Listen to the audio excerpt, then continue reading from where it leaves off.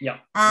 Since I arrived in FIFA, that has been my biggest challenge, but at the same, I'm driven by challenge. So for me, it's a very nice experience and I like it. Right. Is that in a way, I supervise the airport operations for all the tournament and all the events that FIFA do.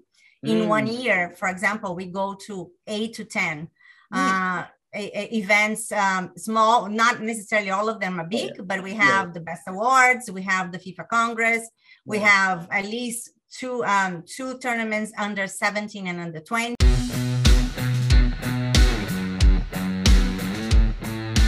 Hi everyone, and welcome back to the Sporting Global podcast. And today I'm here with Valeria. And Valeria, how are you? How's 2022 treating you so far? It has been good. Like it looks like already 6 months passed, and not only one, because I have been doing a lot. But it has been treating me very well. Thank you. Well, I'm glad to hear that. And it's a pleasure having you part of our podcast, of course. And I think we have a lot of interesting things to talk about today. You know, obviously there's some really cool projects you're working on right now. And then we're going to dive a little bit into your, background, your history, some valuable tips, I think, as well, for all those, students that are like knocking on the door, trying to get their foot in the sport industry, which we all know is a very, challenging and an interesting journey, but it's very passionate driven, and it's going to be a lot of fun. So it's a pleasure having you part of this, as I said. And thank you. Pleasure is mine. And it's going to be cool when you're just diving right into it. And I mean, I think we could just start off, just right away off the bat here. We're like, just tell me a little bit about like how your journey in the sport industry began. Just take us through kind of like how your background, like, and how you kind of like went into the sport industry. So my background was in film and film production for my beginning. Like, I'm a journalist, but I have worked for several years with the film industry. Yeah. And then, and I live also abroad for a while. And then when I went back to Brazil in 2010, one of my dreams was to be part of the Olympic Games, and part of the production of the Olympic Games. So it was kind of my wish. But before getting there, I worked in the productions of Rock Festival, Rock in Rio. I don't know if you know them. They have an edition in Brazil, in Portugal, and also in Madrid. So I was part of the three of them. Yeah. And then I was fortunate enough that in 2013, I was invited to be part of the Rio 2016 organizing committee as the head of arrivals and departures. So that was my foot in the sports journey and the sports life that I am until now. Awesome. And obviously, right now, you're obviously currently the senior arrivals and departure manager at FIFA. And if you wanted to talk a little about like what essentially does this role entail, like what are some of the responsibilities you have, and I guess as well, like since it's FIFA, there's obviously a lot of tournaments, a lot of things happening. Like, tell us some of the projects that you're working on right now. So basically, arrivals and departures, as the name says, we take care about all the arrivals and all the departures, but it's mainly airport operations. So whenever you deal with a big tournament, either Olympic Games or a FIFA World Cup, you have not only a lot of spectators going, but at the same time, you have the athletes, the teams, you have a lot of other media, broadcasters, and several guests. So each one of them have a different service level, and not necessarily the airports are used to get this amount of people arriving at the same time and then departing at the same time. So it's kind of like organizing this whole project into the operations of the airports. Right. And then, but the job starts way before it, because, for example, like in Brazil with the Rio 2016 Olympics, my father always asked, why do you need to start in 2013 if the Olympics is only 2016? Right. Because there needs to be a lot of negotiation. We are dealing here with the federal government, so we need to start meeting people, government agencies, all the airport authorities. So, and also present to them our plan. They need to agree their plan. different from any other venue. The airport is not our own venue. Like we are part of the venue that is already functioning and is already working. Yeah. So we cannot disturb their operation, but at the same time, they need to be prepared for our operation. Yeah, yeah. You know, so basically that's what I do. I prepare the airport operations for all the tournament events in FIFA since 2019 that I have joined FIFA. That's awesome. Well, I think we have to go a little bit into the details of, like, I guess in a sense, like I guess what are some visible you know, aspects that people actually kind of like next time, like they're in a host city or like a place where there's a tournament, and they take the airport, like what are some stuff that they can take, like, oh, you actually, like, you know, help organize that, or making sure that, you know, so people get a little bit essence of like what is it at essentially, like the visible elements that people like probably don't see unless you know about it, but they can then now, you know, start thinking about it. Yes, for example, a men's World Cup, you know, it's a huge amount of people that are going to be going in. And now, for example, in Qatar is only one airport. Right. So this is going to be a totally different model of World Cups for FIFA. But at the same time, it's an advantage because it's very similar to the model of the Olympic Games that I have in part before. Yeah. Like the Rio Olympic Games was all in one city, and we always only had one major airport in the city. We had some hub airports to get there, but in the city, only one. Yep. So the airport, we are very fortunate, but the airport in Doha, the Hamad International Airport has been granted the best airport in the world. So I think so it's very good to be working with them. Yeah. But they are more transfer airport than an arrival airport. Right. So we kind of need to prepare the whole operation. They probably have several booths for immigration, but not all of them operate 24/7 for a month. You know, for example, security wise, now we have COVID. So what are going to be the protocols during COVID for the entrance? Do people need to do the COVID test there, or no, that is not required? Right. Specifically for Qatar, there is an application that they need to download so they are able to get into the country. Yep. Where in the flow should we put our helpers and our volunteers to help our guests and our clients to do this without disrupting the actual flow of the airport? So these are all little details. I always play with my team that the moment that nobody complains about the airport, that's when we did a good job.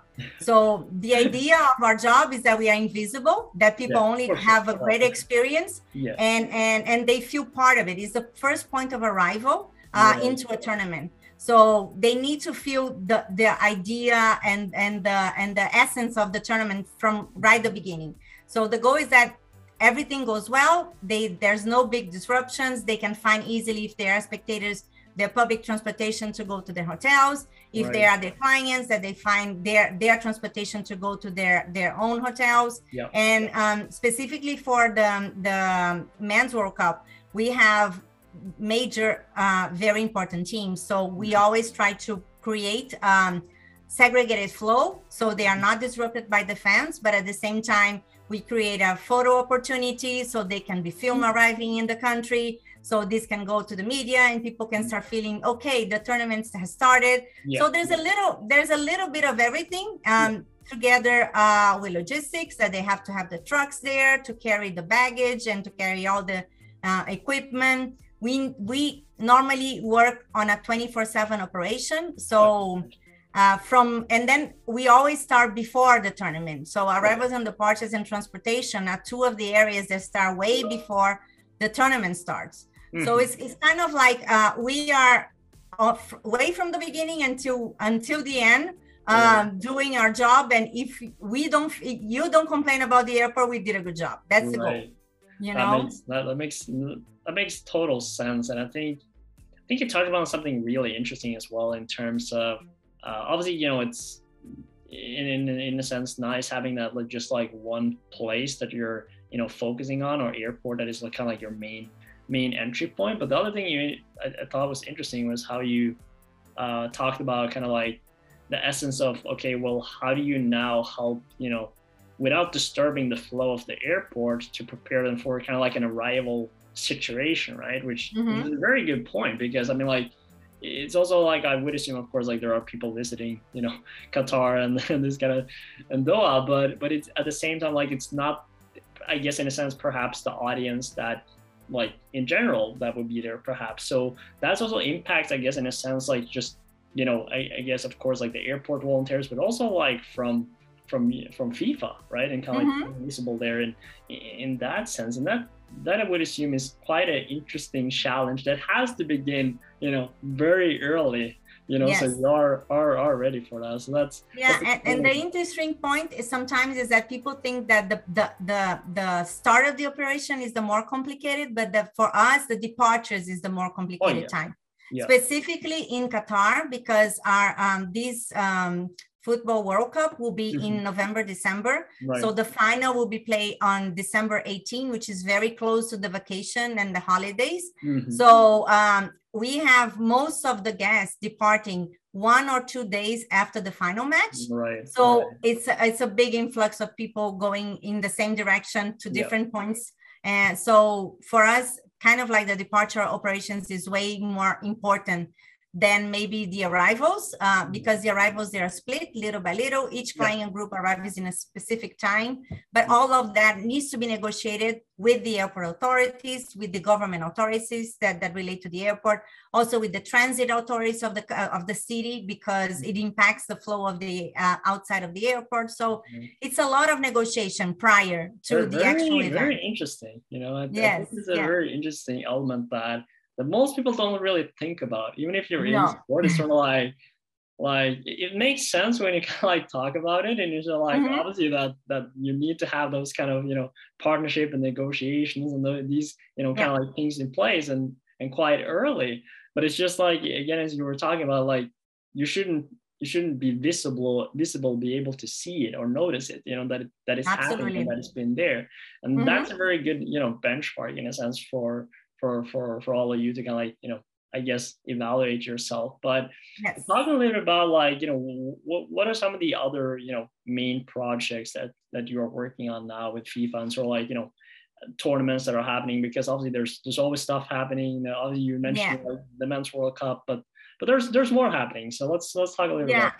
And that was a very different change for me since I joined FIFA, because before I was always working for one project at a time. Right. So I had a previous planning time for one project, either a rock festival or a film festival or even the Olympics. Since I arrived in FIFA, that has been my biggest challenge, but at the same time, I'm driven by challenge. So for me, it's a very nice experience and I like it. Right. Is that in a way, I supervise the airport operations for all the tournament and all the events that FIFA do. In 1 year, for example, we go to 8 to 10 events, small, not necessarily all of them are big, but we have the best awards, we have the FIFA Congress, we have at least two tournaments under 17 and under 20. This year we have the Men's World Cup. At the same time, we are already starting to work on the Women's World Cup in Australia and New Zealand, because it's going to happen 6 months after the World Cup is in July 2023. So it's a very dynamic area, and then most of my counterparts are already in the city. So where the event is happening. So I work here in Zurich, and I often go to visit them there. But we work remotely with them. So the team of arrivals and departures is locally in Qatar. And now we're starting to build one in Australia and another one in New Zealand. And we work together because they have the local experience. I have previous events experience, and we build together the plan. Because every event is different. For example, the Men's World Cup is all going to be in only one airport and only one city. Then the New Zealand and Australia is going to be in 2 countries with several different airports. So we change completely the model from one to the other. So that is what excites me. So let's obviously makes a lot of sense, having these I guess things to work on, and always kind of looking for ways to go outside your comfort zone. But let's talk a little about those different kind of models that you were talking about. Obviously, with the Men's World Cup, you have like one entry point, one airport, and then in the New Zealand, Australia, there's multiple. Like how does that sort of like changes your approach or how the model that you're putting out? I think the first stop is always reach government agencies, because different from the city management of a stadium, or example, which affects only the city. Normally, in every single country, the airport and the airspace is always defined by the federal government. So Right. I think that is the first step to reach out. But for example, in Qatar is only one country that I have to deal with. In Australia and New Zealand is two different countries that have been through major lockdowns due to COVID. And we know that COVID is totally changeable. You know, we can create protocols as of today, but that in 6 months from now, when we are closer and we are going to be a tournament there, it can change. So I think the basic of 2023, the most important thing is that we create very strong relationships and trust. Yeah. So and communication flow, because if something changes, we need to create a new plan. So I always play with everybody that we always have to have for events, plan A, plan B, plan C, and plan D, because at one point you might need to use them, you know. Right. But I think creating relationship, trust, and communication is the key. You know, in every single operation that you want to do it, if you want to do them right, you know, and also the trust is very important. They need to understand your numbers. They need to understand your needs. We need to listen and hear to their proposals, because they also might come with great proposals that out of the box that we have not thought about it. Right. So it has to be an open relationship, you know. For sure. It makes a lot of sense. I wanted to go a little bit back. Like before your time at FIFA, and obviously you had the opportunity to work at the Tokyo 2020 Olympics as well, and I wanted to like just talk a little bit about your experience working, you know, such a major event during the pandemic, because obviously with Tokyo, like I'm referring to here, I guess what were some of the, you know, key challenges you faced at that point, because it was still kind of early in a sense, and people were all, you know, a lot of questions, you know, and a lot of things came up. So the funny thing is that I work right after Rio 2016, I worked for the Tokyo organizing committee. And then in 2019, that's when I joined FIFA. Right. But then I was made a lead for the football tournament from FIFA going to the Tokyo Olympics. So even though I participated to the operational planning of the Olympics and the arrivals and departures operation in Tokyo, I went to Tokyo as kind of like a client, you know. I was one of the client groups. But for me, it was very interesting because in the beginning, when I was appointed to be the lead of arrivals and departures and transportation to go to Tokyo, I was like, okay, I'm going back to a city that I lived. I'm going to go see all my friends again. I'm going to go back to the places that I love, and I had, and then also see all my friends that had worked in Olympic Games, you know, because you create a community there. And the strange thing is that they created bubbles like the ones that are creating now for Beijing. So it's because we are international federation and we have contacts with the athletes, we were completely involved in a bubble. So we could only go to our competition venues, myself at the airport or the hotel where we were located, our HQ, and the other city hotels. So I kind of like very little experience the games because I did not see my counterparts or my friends from other games. I did not see other people from other teams or from other international federations because I was only there to watch the matches that we were playing, specific ones in Tokyo. And we kind of, we were testing every single day for 39 days. You know, even the arrival process, I think, I remember we were kind of one of the first arrivals into Tokyo. And obviously the whole government agencies were still adjusting. They had proposed probably a lot of things and they didn't know how it'd be. And it took like a long time. If I remember, it was like almost 6 hours from the time that the plane landed until we left the airport. Because they were doing PCR tests. The PCR tests were not quick. We needed to wait for the results.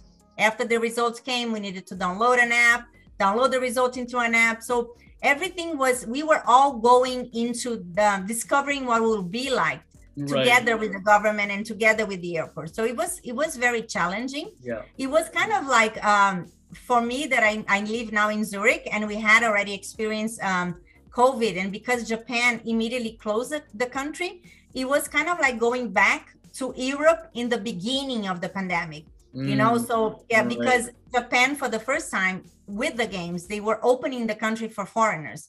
Right. And there was a lot of worry on with the Japanese population on what the effect could be on them, you know. Oh, yeah. So it was kind of it felt kind of like going back in time, you know, and we were feeling them experience things that we have experienced when the pandemic started in Europe, and every lockdown, we were all locked down.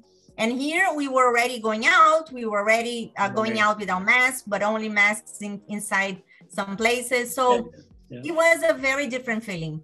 I was happy and glad that the games happened, because I think there is a lot of effort, money, and all the athletes, they train for so long. And specifically, if the Olympics was already postponed for a year. So if the Olympics did not happen, a lot of the athletes might not be able to compete on the next Olympics. So I was happy that it happened, but it was definitely a different tone Olympic Games, kind of like what I think Beijing is going to be from the previous Winter Olympics, you know. 100%. It's the feeling like our impact and just the overall, you know, feel and experience of it, right? And as you're talking about, kind of like these you know, bubbles, you know, that are being created, and just you can't burst that bubble, you know, you have to stick in that bubble.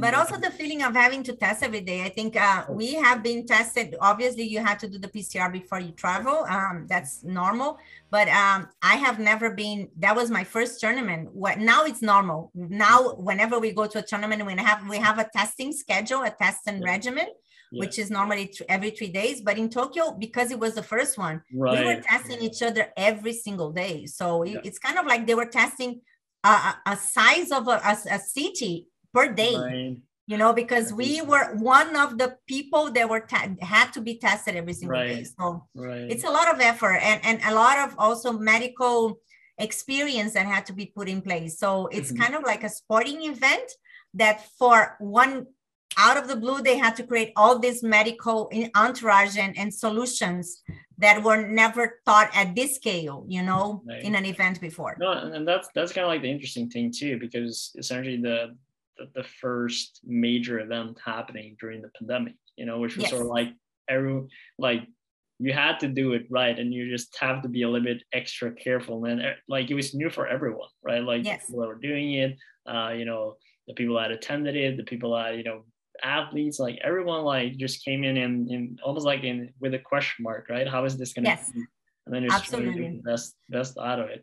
But I wanted to like looking back, you know, and like, you know, obviously your experience with major events before the pandemic, and obviously the time during, you know, I wouldn't say it's over yet, because it's not. No, it's not. You know? It's not. So, we don't know what might happen. You know, we don't know. I mean, like, you know, we gotta stay on the bright side. It's gonna happen at some point.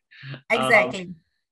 But I want to, I mean, like we talked a lot about the challenges, but I wanted to talk and focus a little bit on like, what do you see were some, like, I guess, the positive outcomes that came like out of this situation that the sport event industry learned and took from it, of like, okay, of course it's a challenge, but like, what are some of the things I guess you experienced and learned that you like sit and think, you know, that was actually a really smart or good initiative that might continue, you know, after the pandemic, you know, for the future?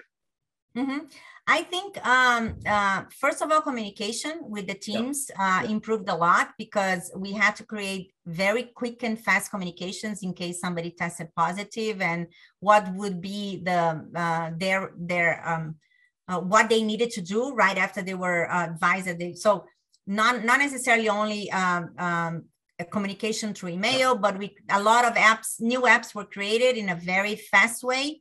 A lot of communication in between entities also was created from the organizing committee to communicate with the other stakeholders. So I think that is a plus.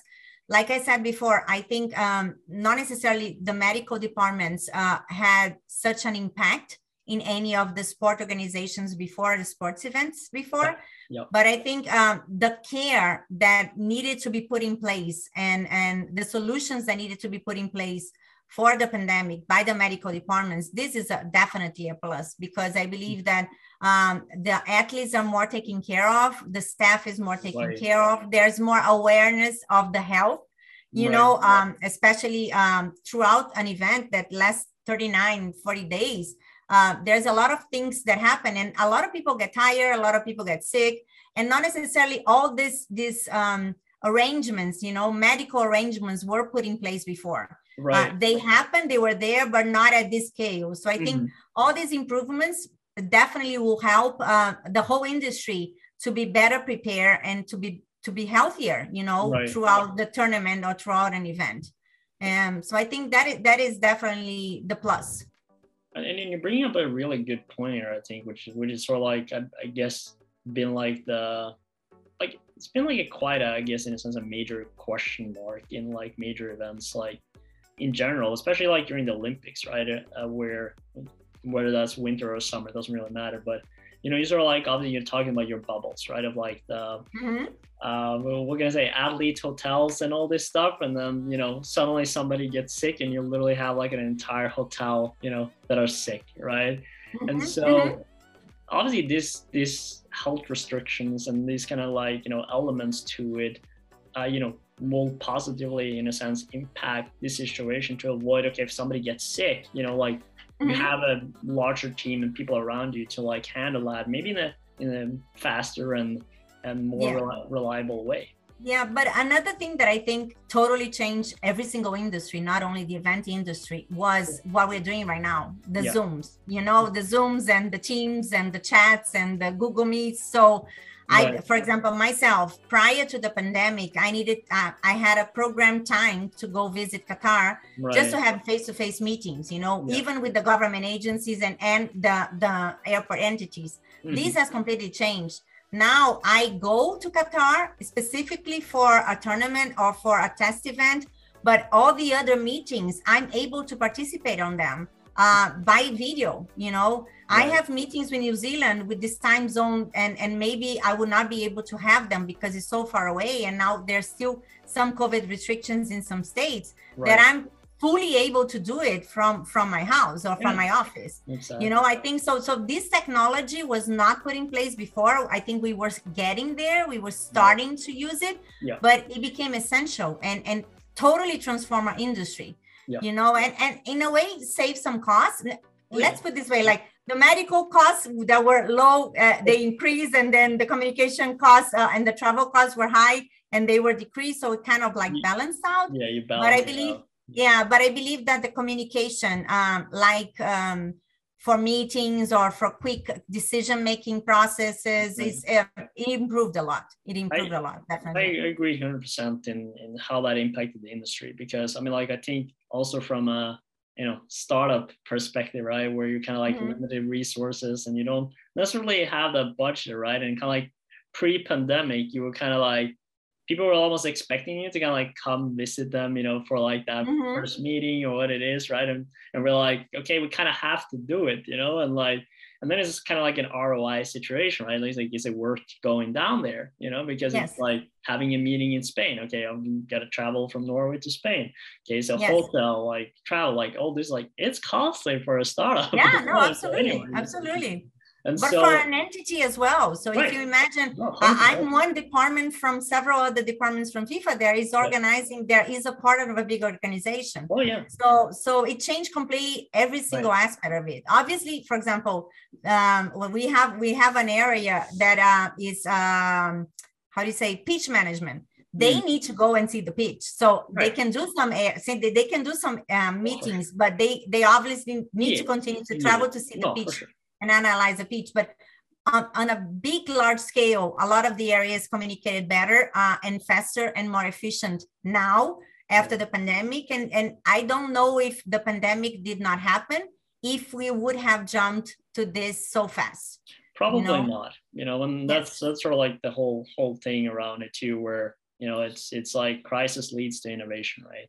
Yeah, absolutely. And then also the home office. I think in a lot of ways, we were all needed to be together. I still believe and I love having the face-to-face encounters with people. But for example, in FIFA now we have, you need to work 3 times during the week at the office. If you are in Zurich, if you are in a tournament event, obviously not. Sure. But then you have the flexibility to do 2 days at home. Right. And you can choose which days. So for example, I myself, that I have meetings with Australia and New Zealand at 7 a.m., those days I stay at home because for me it's more convenient to wake up at my house and have the meeting at 7. And then I can have the whole day here. And the days that I don't have, I go to the office. Right. So, I think this is another. So see, we found a lot of things that came back in a good way with the pandemic. Good things. There's plenty of good things. And I mean, like, yeah, I think that brings up a really valid point too in terms of organizations' flexibility, right? And I think it's just also obviously should probably have been there already, but it's like, again, it's smart, it's easy to be afterwise, kind of like the saying. And yeah, just I guess providing also for, I would say, like, in a sense, for the upcoming generation, right, which is much more like needing of like, okay, we can do our stuff, from home, and I think a lot of people also learn that that's fine, and you can like get good results from having that. Yeah, you're still productive. Yeah, you're still productive, and you can deliver a lot, even being from your home, if that is your preferred way of working. Right, and I think that's the key thing here, is that having that flexibility, it actually could like elevate the productivity and deliverables for some people that actually really, might work better at home, or like to have like that sort of, life that you have that flexibility. And I think that's a very smart approach to it. And you kind of like need to go more and more in that direction. And that's sort of like, and I think also the young generation is more technology savvy than for example, myself. So I believe that those changes are going to continue. Who knows, maybe in the metaverse that we are going, that I still don't understand a lot what it is, but I think maybe we are going to have different experience even in the event, time. I don't know. I still think that nothing substitutes a tournament live. With audience, like for example, between Japan, Tokyo 2020, and now Beijing 2022, there is a difference of audience. Like Japan was totally made with no audience, and that was very strange to be watching a match with nobody there, So even for the athletes, I think for the players is a very different feeling. But maybe with the new innovations that are coming, there might be different things or experience that we might create for the audience and for the players and for the people that work in the industry. Right. No, 100%. I mean, like, technology is always rapidly changing, and it's always fun to see kind of like how that is impacting the industry and the things coming up. I wanted to, when we're sort of like in the essence here of wrapping up a little bit, I wanted to go like more on of course, like we've been, diving into like some topics and knowledge and some good insights, of what you're doing and some challenges that you've been facing. But I wanted to go a little bit more into like, I guess in a sense, the tips side of the scale, where obviously, you talk a lot about, working across the globe. You've been practically everywhere at this point. And I guess, what are some of the valuable tips that you would give to students, that are looking to go abroad? And I guess like in this stage and time to either for work or for school, what are some things that they should, keep in mind? I think the first thing for me, for example, is communication. So I think if you have as a goal that you would like to have an international career, speaking several languages is definitely a plus. So English is a no-brainer, obviously, but for example, now Arabic is a language that is growing a lot because there's a lot of events in Arabic countries. Chinese, Japanese were languages that I have never thought that I would have contact with. And at the end, knowing a little bit of the language, even when I was there, made a lot of change, because not necessarily everybody in a new country speaks your language, and communication is kind of key for you to build relationships and build, deliver what you need to deliver. So I think that from my perspective, if you're a student and you want to grow your career internationally, I would focus on that. But at the same time, I think experience is key. So I always volunteer. So I started, actually, my first event was in a film festival in Miami, and I entered the film festival as a volunteer, Right. and then and I started from there. So I think everybody has a potential, not necessarily the industry that you're going, Right. but going as a volunteer, you start to experience it in a way, and you start identifying, oh, I think I might like this area more than that. I think that, and then you also start building relationship. You start knowing people from the industry, and they might remember you for the next time, and you open yourself to possibilities. Sometimes, like I have that happened with me. I have several people that work with me, and then after an event, we keep contact through LinkedIn. And then if by any chance I have to do an event there, that's the first person that I'm going to contact. Right. Right. So I think a lot of the people nowadays that they are, this generation, I believe, is the first generation that has a lot of knowledge and a lot of specific study on events management and sport events management, other than mine. We became sport events people, but there was not a big a university on my time to do that, even if I wanted. So I think we grew with the business, but I think from the people now, they have a lot of knowledge, a lot of cases, but they sometimes lack a little bit of the experience of it.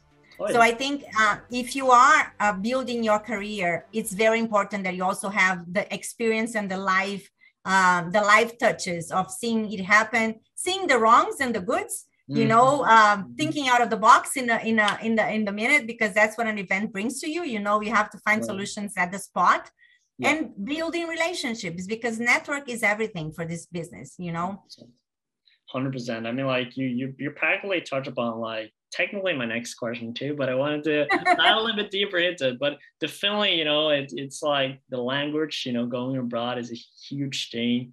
And volunteering, as you were talking about too, is like getting your foot out the door. And I think sometimes, especially in today's situation or like with where the industry is going, it's like people might have the wrong expectations of like what is realistically going in. So it's always good to kind of like get a step back and understand, okay, well, how do I actually start? What is the approach here? And I wanted to like just go a little bit more into like, tips you have for any sports student or professional looking for a career in the sport industry in general. And just like, obviously you talk about volunteering, you talk about networking, but if there's something else you want to like add for on. Example, the FIFA is my first experience specifically in one sport. I have worked with the Olympics and in Tokyo. I have also work with the Lima Pan American Games, and then I work so it was always a lot of different sports. So this is my first time working with only one sport, and I am not a pro in football. I can admit that. So for example, one of the first things that I did as soon as I got into football, I joined the Women in Football, which is an association, a non-for-profit organization that connects women that work in the football industry in every single level, from the athlete to the referee, to the sports presenter, to somebody from a lawyer that represents athletes. So I think trying to find organizations that connect to where you want to go, because there are several non-for-profit organizations. Most of them you can join without even paying a fee. And by then you start connecting and understanding more your business, finding podcasts, finding groups that you can follow, that you will explain a little bit more what is your expectations, what is the business. I think always knowledge is never enough, so the more you understand and you know more from each the industry that you want to navigate to is the best. I always say that Tokyo for me was a very challenging, the Tokyo Olympic Games was very challenging, not only for COVID, but it was my first tournament in FIFA. And even though I have done several different events for several different organizations, doing an event is where doing a tournament is where you actually understand the full end-to-end from every single client group, you know? So it was a very good learning curve for me. And I totally believe that now I have better experience with a tournament than I had before. So you continue to grow even though you are in the same company. So maybe in FIFA, for example, we have this experience. People that are, for example, in the legal department or on an accounting department, they can volunteer to go to another position for an event, you know? Nice. So it's kind of like a way of you building connections and understanding a little bit more of your business. So I think that is another tip that I encourage, is try to find organizations that work or represent where you want to go, and also try to connect with people. You know, I receive a lot of connections, invites from LinkedIn. You know, I normally don't accept somebody that just invite me, but if somebody sends me an invite explaining to me why they want to connect and, you know, what is their goal, I always try to reach out and, you know, and try to connect, because I think it's important that we help each other. You know, we are one industry. So it's very important. Well, the connections. I think it's a perfect way to wrap this podcast up with. You know, it's a lot of good, you know, insights and tips that you have shared with us, Valeria. Thank you. Yeah, I mean, like, I just wanted to thank you so much, you know, for taking the time. It's my pleasure. I know you're in a busy schedule, a lot of things coming up, so it's always good. And I do believe there's a lot of people here sitting, and I think they learned something new today, you know, something interesting. I hope so.